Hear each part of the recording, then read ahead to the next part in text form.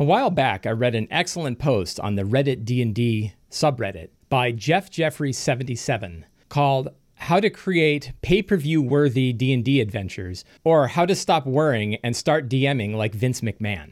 There was a lot of really great advice in this thread, most of it about how to tell what I refer to as gross storytelling, great big beats in your story that players are certain to recognize and certain to see, the kind of gross storytelling that takes place in pro wrestling. One of the things that came up in this topic is something that I've been using in my own game, and I've had a lot of success with it, so I wanted to share it. And that's the idea of a herald. In the article, he refers to it as a valet, but I'm going to refer to it as a herald because I think it fits better in the world of D&D. A herald is a sidekick and an announcer for a villain. Where the villain might be hidden in the shadows or working in the background, the herald is in the character's face.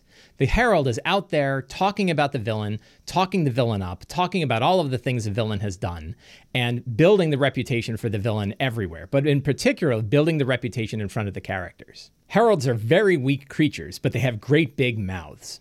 And the purpose of a herald is really to shout far and wide all of the information that you want to tell the players about the villains they're going to face. Heralds build a really strong and powerful reputation for villains. They talk about all of their past deeds and all of their misgivings. They talk about their power and what they do. They just love to talk up their villain, the villain that they serve. Most importantly, heralds die.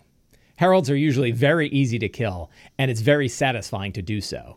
Now, it's possible that the herald will only show up in front of the characters when killing them would be very inconvenient, like in the middle of a bar or in the center of a crowded street. Unless the characters are willing to just commit open murder, they're probably going to have to let the herald go, because the herald isn't really threatening them physically. The herald is just telling them things the characters don't really want to know. So I'll give an example of a herald that I've been using in my Rime of the Frostmaiden game.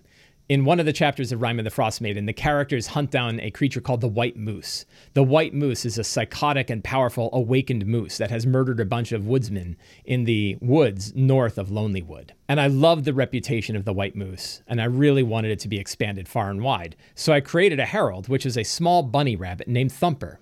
And Thumper immediately found the characters and started talking to them all about the White Moose, and would say things like, "Wow, I've never seen people with their insides still on the inside before," or, "Whoa, I'll be happy to take you to the White Moose, but you know that afterwards he's going to be draping your insides all over these trees," or, "One time I saw him decapitate a woodsman with a single charge," right? And so Thumper's just a real jerk. At one point, Thumper led both of my groups into traps against a whole bunch of wolves.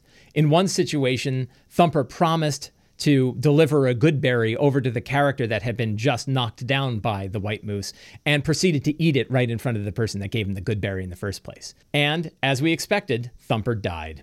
Right after the characters defeated the White Moose, Thumper immediately tried to switch sides, talking about how great the characters were and how amazing job they did, until he was hit with a Toll the Dead and fell over dead.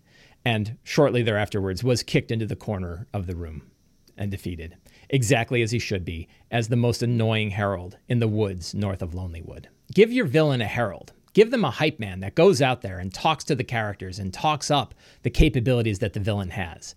Let the reputation of the villain get spread far and wide, and make sure the characters know who they're facing. And more importantly, they can build the relationship with that herald, probably an antagonistic relationship, until they get the very satisfying moment of being able to kill that herald and stop their big mouth once and for all. If you enjoyed this video, you can help me out by subscribing to the Sly Flourish newsletter. You can also subscribe to the Sly Flourish YouTube channel. You can support me on Patreon by going to patreon.com/slyflourish, or you can pick up my book, Return of the Lazy Dungeon Master. Thank you very much and have a great day.